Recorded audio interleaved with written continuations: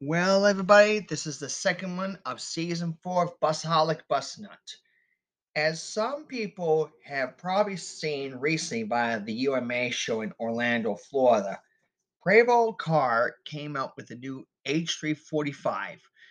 I was hoping sometime soon before this episode to get an interview with one of the persons involved with the new H3, because on some of the bus groups, I'm hearing a lot of questionable shit about people calling it the J Prevost.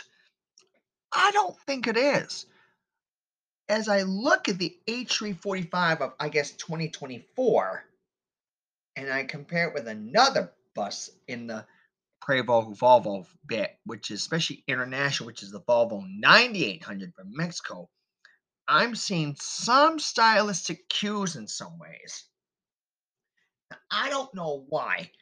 Although people say it looks like Prevost copied MCI, I don't think so.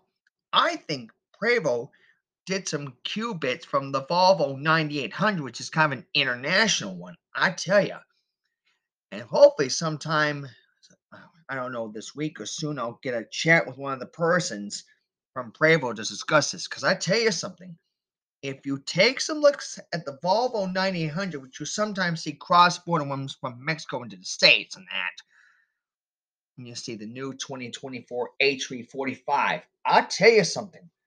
That's telling me something. I have a hell of an intuition, which is this. That is what Prevost got the idea from.